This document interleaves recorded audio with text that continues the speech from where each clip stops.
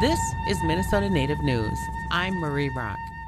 This week on Minnesota Native News, hard work is underway to address the housing crisis, and the wild rice harvest begins. A tent camp near Hiawatha and Cedar Avenues has been growing all summer and drawing lots of media attention and community response. Now urban Indian leaders and public agencies are providing toilets and fresh water and trying to find people homes. But homelessness and housing insecurity has been part of Native life in Minnesota for decades. Lori Stern reports on two efforts to make a long-term change. Last winter, we reported that the Minnesota Indian Women's Resource Center, MIWRC, might take over Kateri residents. Kateri was the only long-term housing available to help Native women reunite with children in the child protection system. But Kateri closed in June. Patina Park is executive director of MIWRC.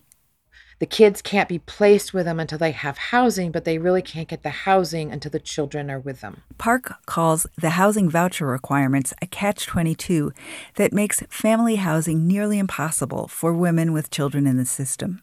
So if the child's in out-of-home placement, the parent may complete CD treatment, may complete the mental health assessment, do therapy, might be doing all of the things they need to in order to get their child reunified, but they can't find safe and suitable housing.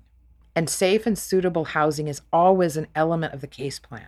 Park says that Kateri served a vital function that gave families time and a place to stabilize. But the old building needed even more repairs than she thought it would.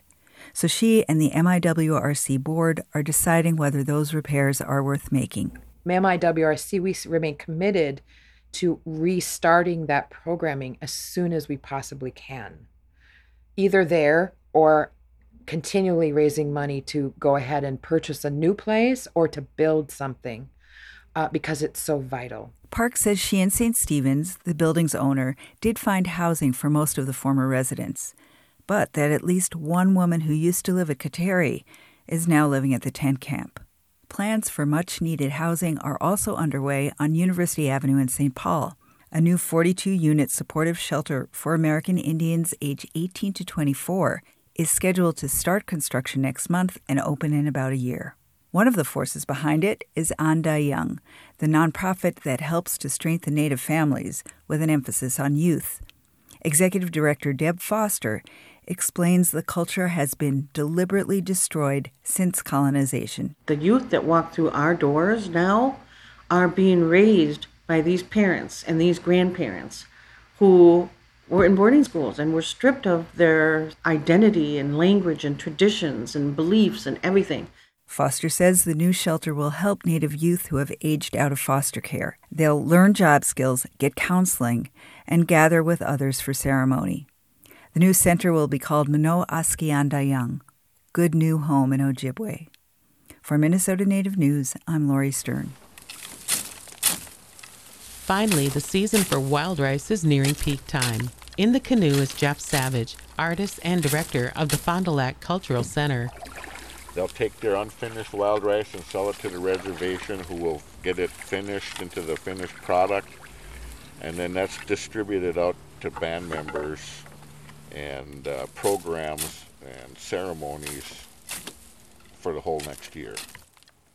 Only American Indians may take wild rice from the waters within the original boundaries of the White Earth, Leech Lake, Net Lake, Vermilion Lake, Grand Portage, Fond du Lac, and Mille Lacs reservations. Most tribal websites will have updates on conditions. Darren Vogt with the 1854 Treaty Authority says conditions this year are just so-so. Across the 1854 ceded territory, which is northeastern Minnesota, I would say the rice is a below average year this season.